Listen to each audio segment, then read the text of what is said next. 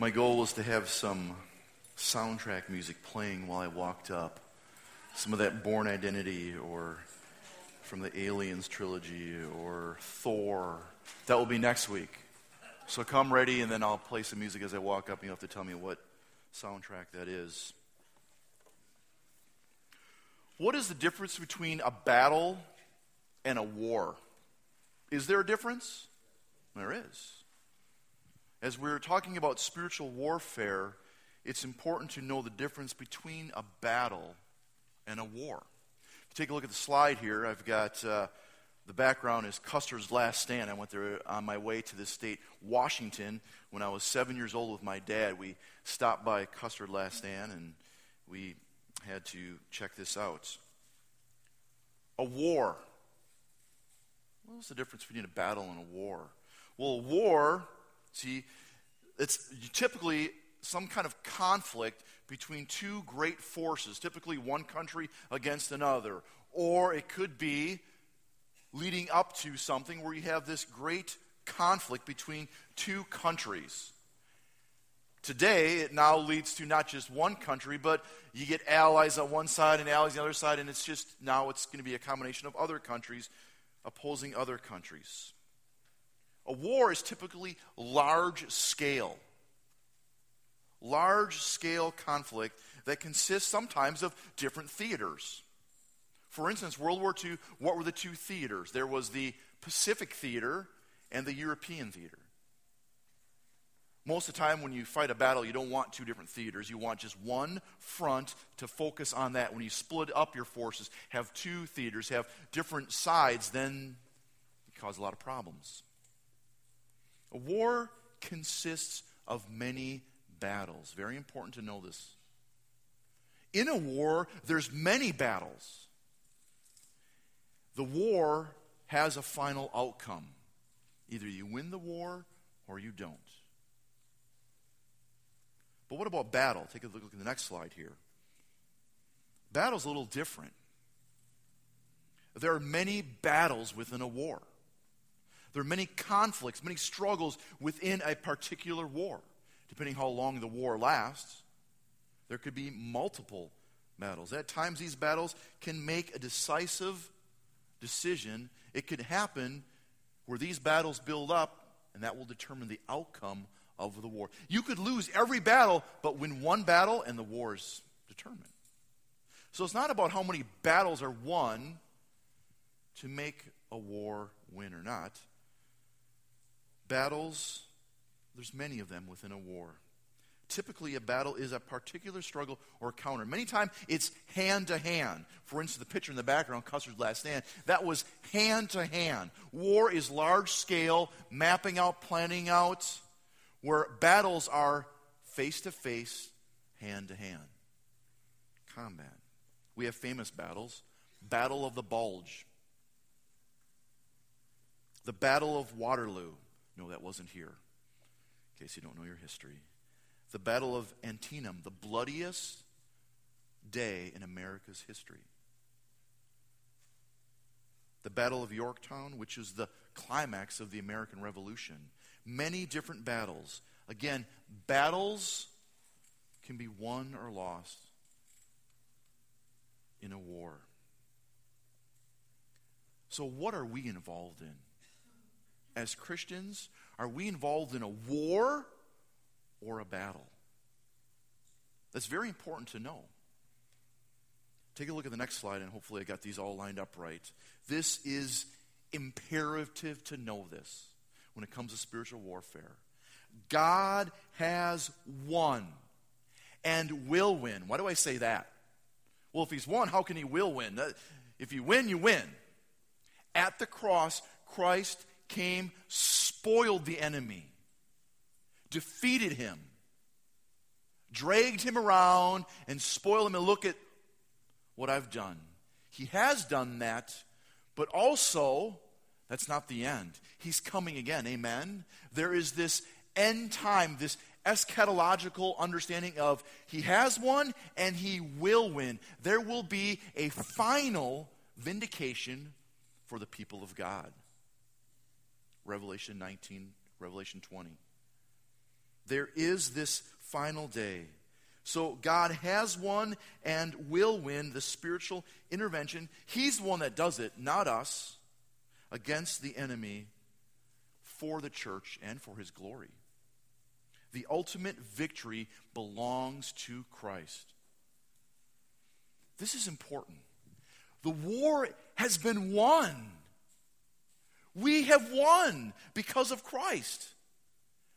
That makes a huge difference on how we understand the battle and what we do. The ultimate victory belongs to Christ, and we apply that victory to our lives. So important. And this is huge. I do not need to accomplish what Christ has already accomplished for me. Amen? So many times we think that we're in this war and we have to do it. We have to muster up our might and do it. And he's already won the war. And we have to apply that victory to our lives.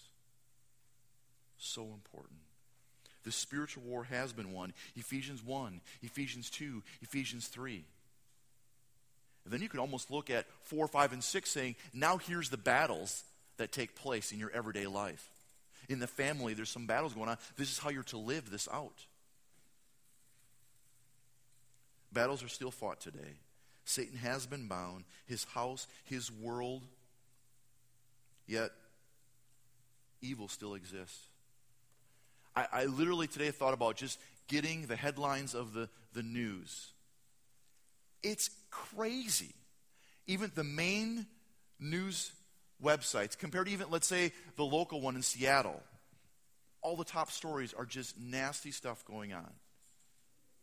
There is no utopia that people thought would happen. The battle still rages on. And we are looking at a famous passage, Ephesians chapter 6. So turn in your Bibles to Ephesians chapter 6. If you don't have a Bible, raise your hand up. We'll get you a Bible. Got to have this passage. And as you're turning there, I want you to take a look at the handout that you have with your bulletin. And we've got a couple more. Pastor John has this.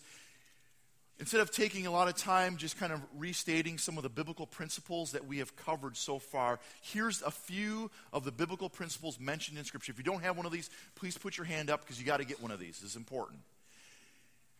You can look at these biblical principles later, but on the back side is the side I want you to turn to. Everyone take a look at this sheet. You can share with someone, that's fine. Take a look at this sheet here. We are in Ephesians chapter 6, and this is a sentence diagram of this passage. Yes, I'm kind of old school and nerdy. When I work on a passage, not only do I translate it, sometimes that's the easiest part. Doing this as a teacher, any of you teachers out there, some of you probably love this stuff, or some of you hated doing this kind of thing. In fact, it's the next slide here if you want to look up. Yeah, there we go. So take a look at your sheet. This is Ephesians chapter 6, 10 through 18, mapped out in a sentence diagram. And then I've got my pencil markings. I was going to put a lot more, but Amber's like, if you put too much, it will look like you sneezed on it. She didn't use that word. But it'll look like scribblings all over, and no one will understand it. So I kept it very simple for you. Why do I do this? Because I have extra time on my hand? No. Let me just say this. As a kid, when I turned to this passage, I loved this passage as a kid. Why? Because there were weapons in it. There was a sword in there, and I love weapons. And as a little boy, I had my little collection of little pocket knives, and when I got a machete, whoa, what was my mom thinking? So when I turned to this passage, I thought, weapons, yeah! And then another thing that drew me to this passage, there is principalities. What does that even mean? I don't know. My King James said principalities, but that's when rulers of this dark world, spiritual forces in high places, weapons and scary things. I love this passage. When we take a look at this passage and you sentence diagram, that means you pull out a lot of the subjects, the verbs, modifiers, the prepositional phrases, and you place them in order. What modifies what gets placed under what. What this does is shows you what's the main thought here. What's the main push in this passage? In fact, at the top I've put this, I've kind of boiled it. I forgot to put little arrows there. It's basically, this passage says this: get a bunch of weapons and fight the enemy. It doesn't say that. That's what I thought it did as a kid. But here is the thrust, the main focus of this passage. Be made strong, bink, in the Lord, by putting on the armor, so that you may stand firm. This passage is all about be made strong in the Lord. Again, whenever we talk about spiritual warfare, the focus is the Lord, not the enemy. Be made strong in the Lord, the power of his might. Be made strong in the Lord by, how do you do it? By putting on, so that you may stand firm. So church, stand firm. Be strong. Take a look at this sheet here. You notice I've got up there 3 imperatives. There's 3 main words in this passage. And then I've got way to the side, whenever it's in parentheses, that's my translation there. And I've got the NIV here. Be made strong. He exhorts you. Be made strong. It's not be strong, go do it on your own. It's passive, remember? We have to be made strong by something, someone, and that's the Lord. Be made strong. And take a look at how I got my arrows here. If you take a look at your sheet. What's the means? How do you do it? Take a look at the sheet. By putting on. Okay? And then watch the arrow goes over. What's the purpose? In fact, take a look at the sheet. It goes, put on, there's a bunch of stuff underneath that, so that you are strengthened, or you can take your stand, or you can resist. That's the thrust. The means put on, the purpose, so that you can be strong. You can stand your ground. You can be firm. You can resist. You won't give in. Then watch my little arrow down there. Purpose goes down to reason. Why?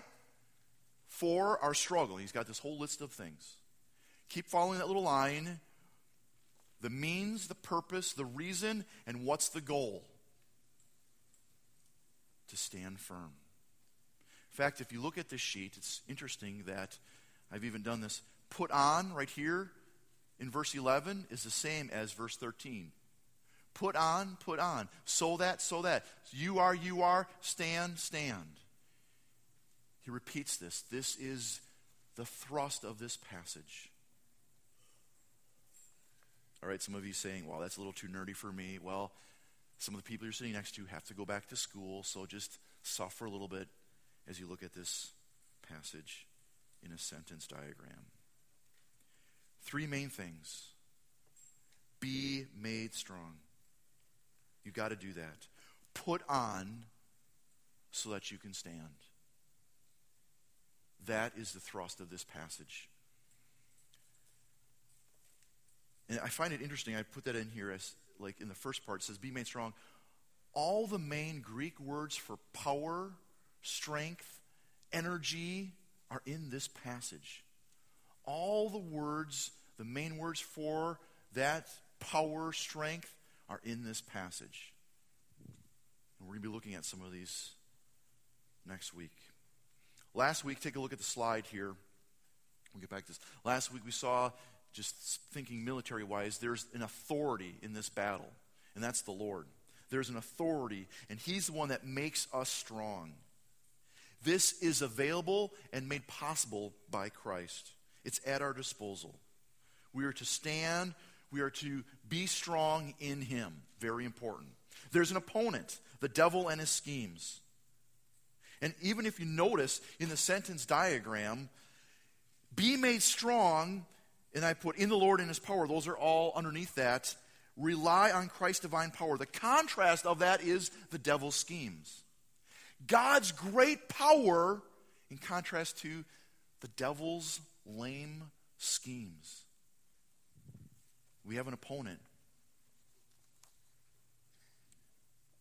Again, if you even look at this sentence diagram here, I put all this stuff. For our struggle is not against flesh and blood, but against rulers, against authorities, powers. This is supportive. It's not the central issue. The enemy is not the central issue. God's power is. Amen? We have an opponent. Very important to know. There's an objective. Stand firm. Stand firm. A call to be ready to be in battle. Stand firm in the battle. I love this passage. Colossians chapter 1:11. Listen to this.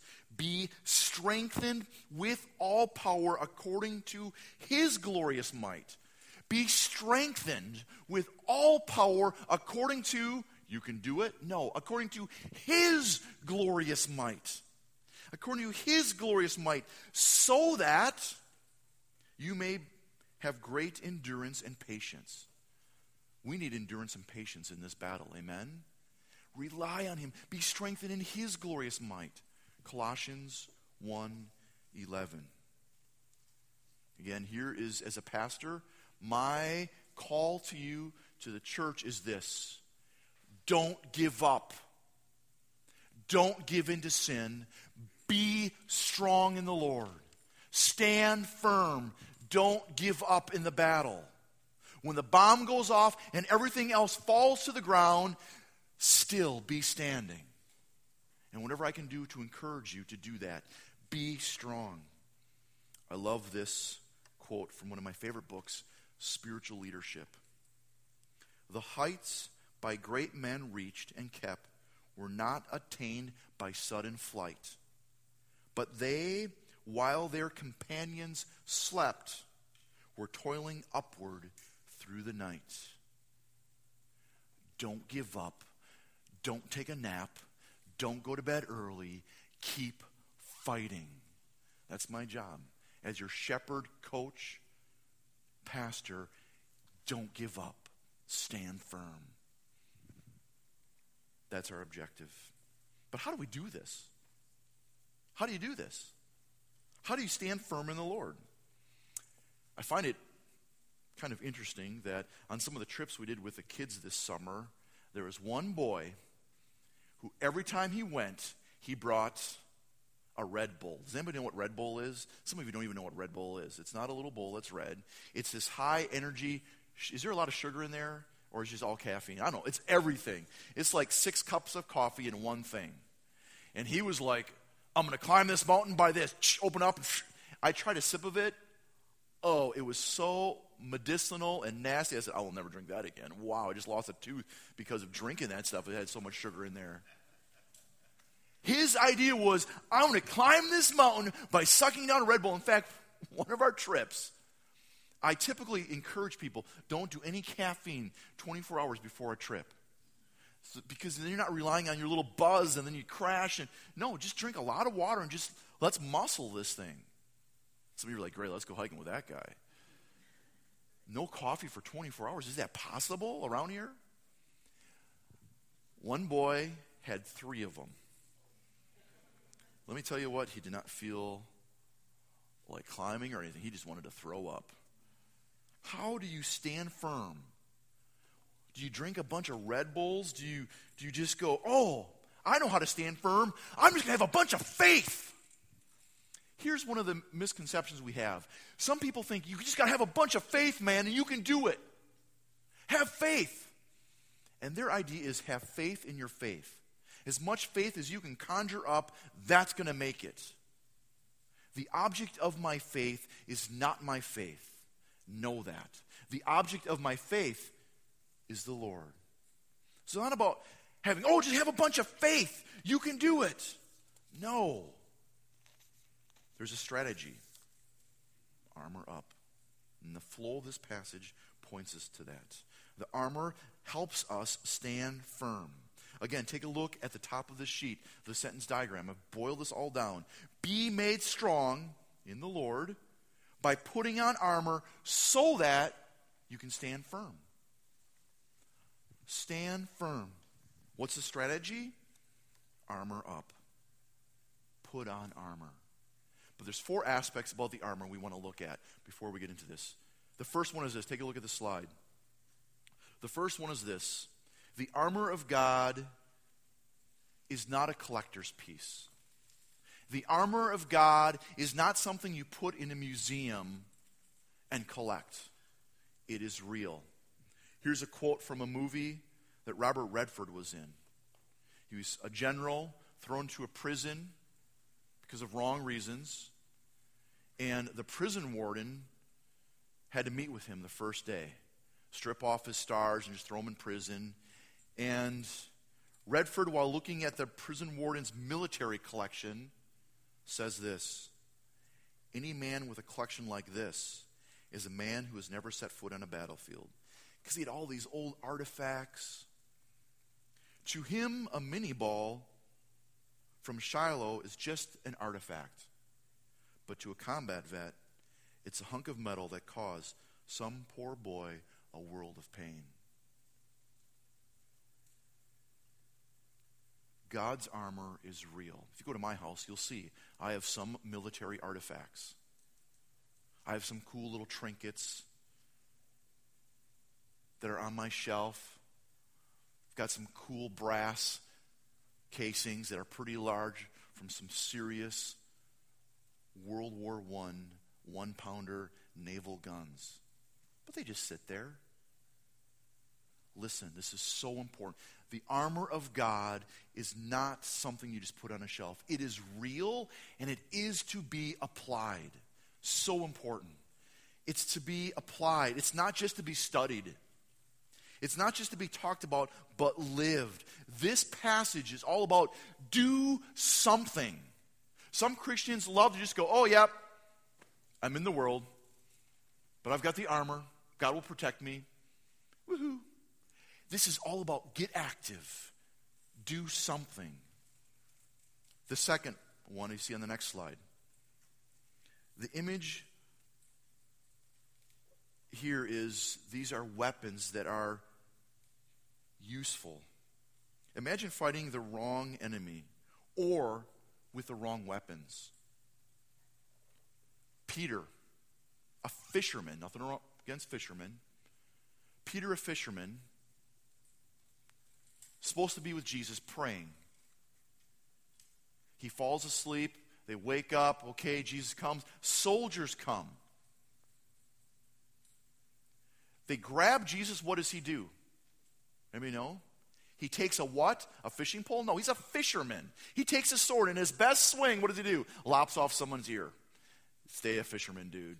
You haven't been trained to use a sword. And what does Jesus say? He says some things, but this is not the time. What are you doing? Those who live by the sword are going to die by the sword. When you have the wrong weapon at the wrong time, a lot of damage can happen. These are weapons that match the enemy's schemes. Think of this. Can you imagine going to war and throwing bags of flour at them and they have huge, high-caliber weapons? No. Can you imagine taking a BB gun or a squirt gun to a real war? No. Let's go send Ukraine a bunch of squirt guns because we've got some pretty cool ones. Have you seen my kids? Well, they got little hand ones. No. The weapons that the Lord provides matches the enemy's schemes, his tactics, and his weapons. And this is important. Where there is perversion, God makes a provision. And these weapons are of divine provision for the church. They're not just of flesh and blood. They're divine. We have divine weapons. Whenever I see movies that are depicting like the Revolutionary War or Civil War or way back in the day with bow and arrows, this is weird, but in my mind I go, can you imagine having an M4 in that war? Can you imagine if Washington, when he had such a limited amount of guys, if you gave them a bunch of machine guns, M16s, whoa! They could have just mowed them down. Listen to this. In the battle that we fight right now, in the spiritual battle, we have not just weapons that match up with the enemy, we have superior divine weapons. That's profound. That's like going to cavemen with a bunch of machine guns going, let's go for a hunt and find a big elephant. Instead of that spear they had. We have divine, powerful weapons. For instance, we have truth to fight against anything that distorts the image of Christ.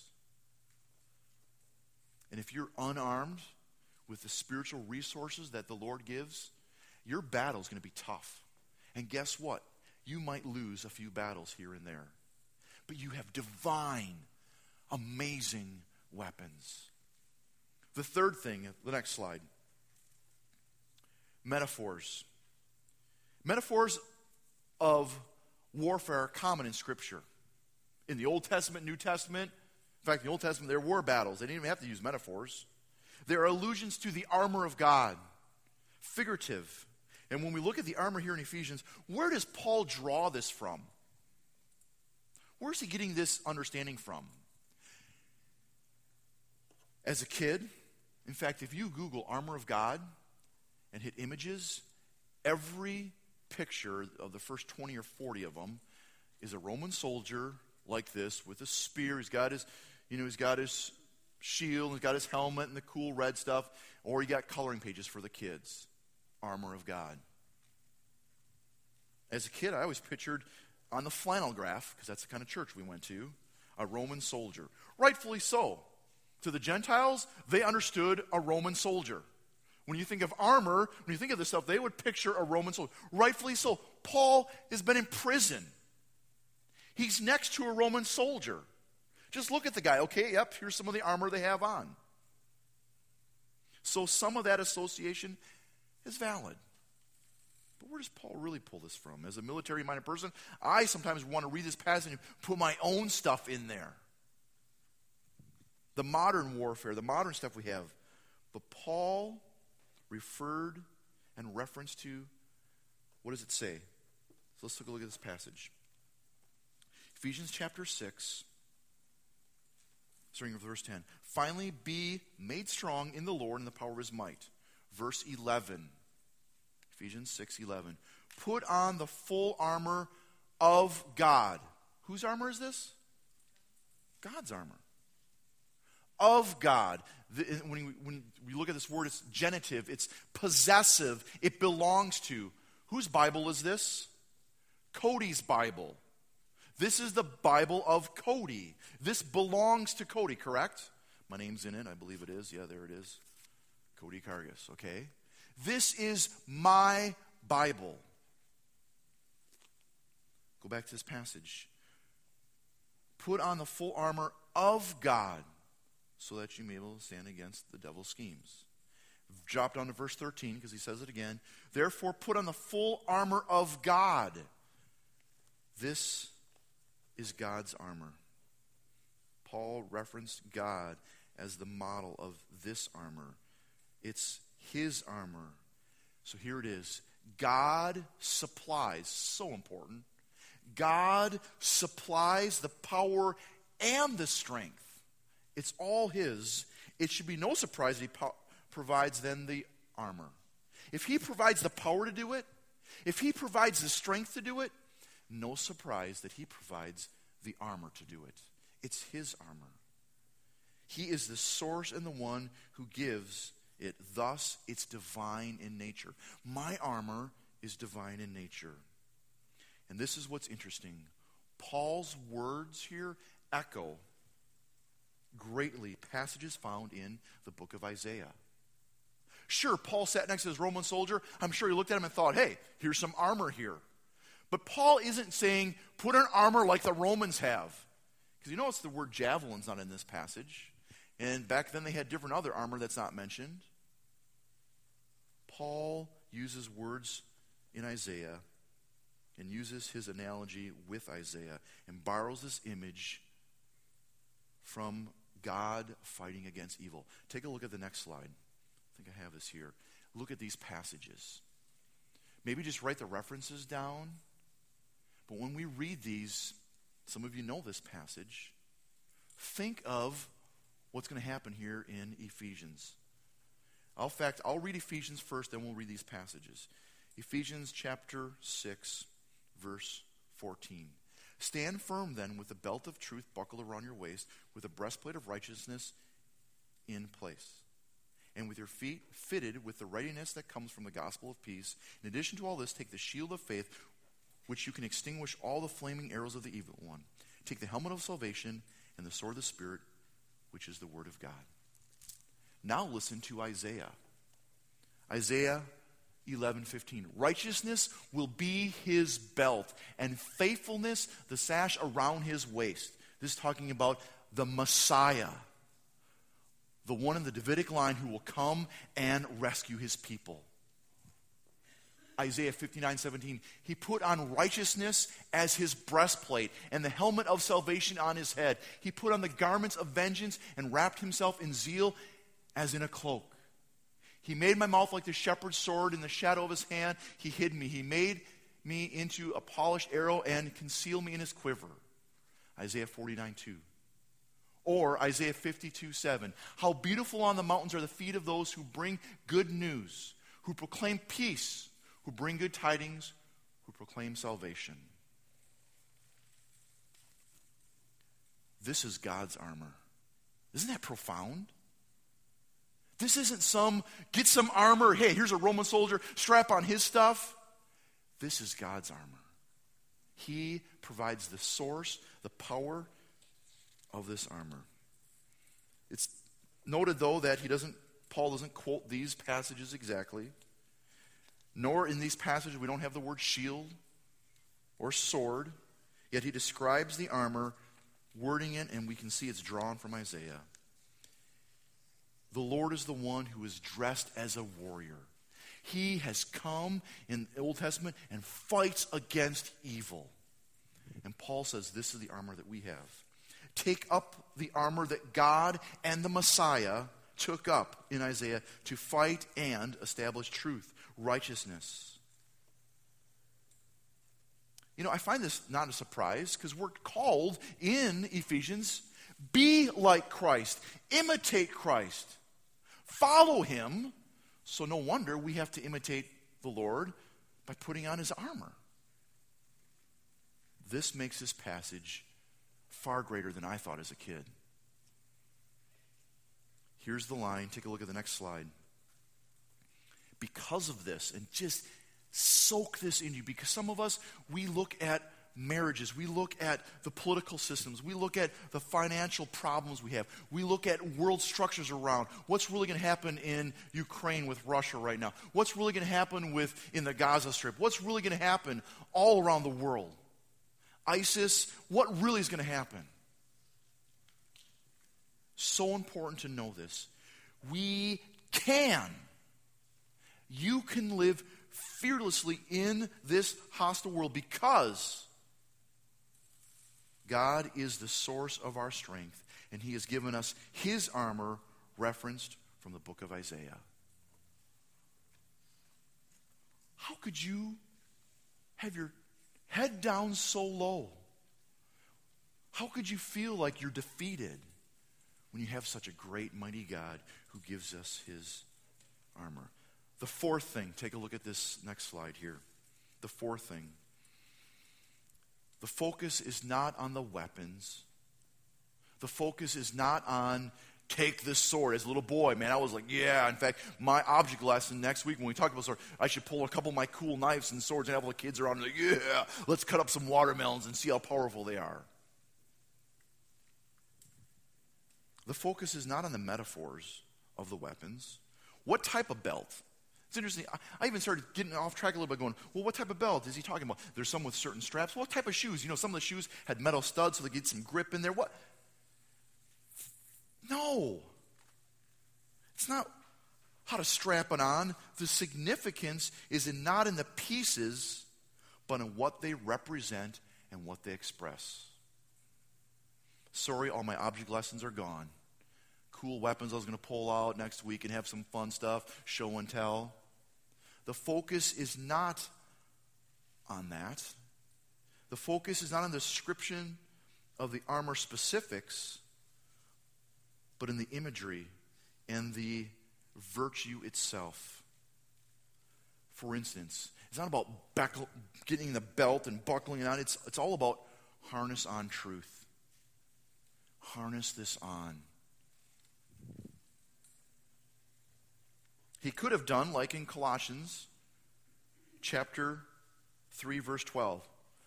Clothe yourself with these things and just make a list. Clothe yourself and have a bunch of virtues. He doesn't do that. He uses this so we can kind of get this image of we're in a battle. Here's armor. It's the Lord's armor. Put it on. Strap it on. Harness it on. And, honestly, sometimes we get caught up in going, well, let's see, there's the helmet of salvation. That protects the brain. And also, their helmets were kind of covering the ears, so the salvation protects your ears from hearing. Oh, the breastplate of righteousness. Well, your vital organs are covered in the righteousness. Don't get so caught up in the metaphors. For instance, 1 Thessalonians 5:8 says, putting on faith and love as a breastplate. Oh, I thought it was righteousness. It's just a metaphor. So the fourth thing is focus on what they represent and what they express. Very important. So let's look at some of these things. In fact, take a look at the sheet again of my sentence diagram. Let's get nerdy for a moment here. The first part, be made strong by putting on, very important. All this, and the goal, stand firm. All this first part, boiling down saying, be made strong in the Lord. Do this. How? By putting on armor so that you can stand firm. So what's the armor he talks about? Now we're going to verse 14. Take a look at this. Stand firm has been in this passage 4 times. Stand firm, stand firm, stand firm. Now it's finally this command, this imperative. Stand firm. Then, and I put in by. Well, how do you stand firm? All the other section of this is dependent on this stand firm. And all the verbs are participles, which I always put the letters ing at the end. Harnessing, putting, fitting. You actively do this. They're all underneath and dependent on the means by which we stand. So how do you stand? Take a look at the sheet here. Harnessing the belt of truth, or with the belt of truth buckled. Harnessing on truth. The next one, putting on righteousness. How do you stand firm? Fitting your feet with the gospel of peace and being ready with that. Stand firm by taking up faith. And then there's another imperative here, but that's still subordinate to this stand firm. Take the helmet of salvation, which is the word of God. Then prayer is in there. Even though it's not, some people don't list it as one of the weapons, it's still grammatically and structurally underneath all this. These are the things we're going to look at. And we're just going to look at the first one today. Stand firm then by harnessing, by having strapped on. Strap this on. The belt of truth around your waist. So the next slide is this. Stand firm by harnessing truth to your life. Put on truth. Put on faithfulness. We saw that this passage comes from Isaiah 11:5. Righteousness will be his, the Messiah. Righteousness will be his belt, and faithfulness will be the sash around his waist. Isaiah 11:5. Here is a weapon that contradicts what the enemy has. What is the enemy all about?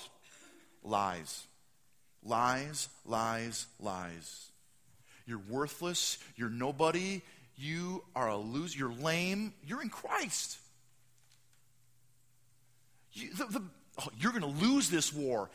The war's already won. John 8:44. If you got a moment, turn there. John 8:44. Very important again about weapons. Weapons are all about coming against what the enemy has perverted. God gives a provision. John 8:44. Jesus speaking to people here. You belong to your father, the devil. And you want to carry about your father's desires. Speaking of the devil, here it is. He is a murderer from the beginning, not holding to the truth. There is no truth in him. When he lies, he speaks his native language, for he is a liar and the father of lies. No wonder the Lord gives us a weapon, and that is truth. This is so important today. And there's two aspects about this, and these are not separate. I don't think they are separate. One is know the truth of Christ and the gospel message. What combats the enemy lies? The truth of Jesus. Do you need Jesus and other things? Yes or no? No. Do you need to follow Jesus and then do these other things to make your salvation right? No. Well, Jesus really isn't God. Steve and I met for coffee this past Wednesday. And I sat down, and we were right in the middle. Two ladies walked in, and I went, oh, these are the two ladies that knocked on my door last week. They came and sat right behind us. I went, thank you, Lord. But I'm always about, Lord, should I or should I not say something? So as we're talking, I was kind of praying, Lord, hey, I'm just your tool, your vessel. What? And I remember getting up going, I'm not going to say anything. And then I just went, I have to. I said, wait a second, Steve. Ladies, you need to worship Jesus. And they were just like shell-shocked. They were like, why would you say that? Because in their cultic regime, you do not worship Jesus because he's not God. Jesus is just he's a prophet type. He's a good kind of small God. You don't worship Jesus. I just went, I can't wait someday for you. I pray that you would worship Jesus. Because in my mind I'm going, someday you're going to say he's Lord. Whatever side you're going to be on, you're going to. And they were just like, what? That truth was offensive to them. And even Stephen kind of just sat there, and they were kind of throwing out their little things. I was like, no, you're believing a lie. And he even said, I see how tricky they are. You need to know the truth of the gospel of Christ. You need to know that. If another Jesus is preached, get rid of it. Only Jesus. And what is the gospel message? Here's the gospel message in a nutshell. There is one God. He made us good. He made us good, but we turned against his holy way. We sinned. We failed. And God would be just to condemn us forever. But God, in his great love and mercy, took on flesh, fully God, fully man, lived a life of obedience all the way to the cross, and died for his children, died for the ones who would turn to him and repent of their sins and live completely for him. And they are his children and adopted into the kingdom. Do you know the gospel message? Ephesians 4:21 says this, when you heard about Christ, you were taught in him in accordance to the truth that is in Jesus. What is the truth in Ephesians? Jesus Christ. He's the only way of salvation. And that is the message this dying world wants to know. And the enemy is all about keeping people in the dark. Yesterday at this funeral that we went to, there were tons of people there, and this guy was a big hunter and hiking and climbing. He hiked everywhere in the Olympics. He was 74 years old when he passed away. And the church that he went to was too small, so they had to add a different church because they knew tons of people from the community would come. In fact, often all the testimonies and people talked about was his hiking. And I sat there, I was like, I'm not going to really know anyone here. But then I looked around and went, oh, there's some people that I've been hiking with. And there was this gentleman way in the corner. I was like, this guy, I know does not know Jesus. Unless something happened the last couple months since I saw him. And I thought, Lord, please open a door so I can talk to this guy, John. And I remember going, okay, where is he? Where is he? He's an older gentleman. And I remember someone just last week saying, this John guy is in a bad place right now. He is just hurting. And I went, good. Because he needs to know about Jesus. And I remember just kind of going, and I remember walking up towards him, and he saw me and just turned and took off. And I thought through, I was like, every time that we've met, we have had great conversation. He really likes me, and I just went, there's a spiritual war going on here. I'm not surprised. It's not because I look funny. It's not because he's mad at me. It's because there's a spiritual war going on. I was like, Lord, I pray for the next time I can talk to this guy. He needs to know the gospel of Jesus, that there is freedom in life. Church, harness on truth. Know the message of this gospel. And you need to do what's right. So there's an aspect of knowing it and living out. You need to harness on truth by living a right way. Are your words true? Is there perversion in your words? In your lifestyle, do you do tricky stuff at work so you get a little bit more than you? Do you kind of short people? Paul, in this great book, chapter 4, verse 1, as a prisoner of the Lord, therefore, I urge you to live a life worthy of the calling you have received. You've been saved by truth, now live a truthful life. Put on the belt of truth. It's not just putting on a belt of truth, it's harness on and live truth. We must walk in truth. Deceit should no longer be our way. Keep the faith, resolve to live in the truth of the gospel. Let's pray.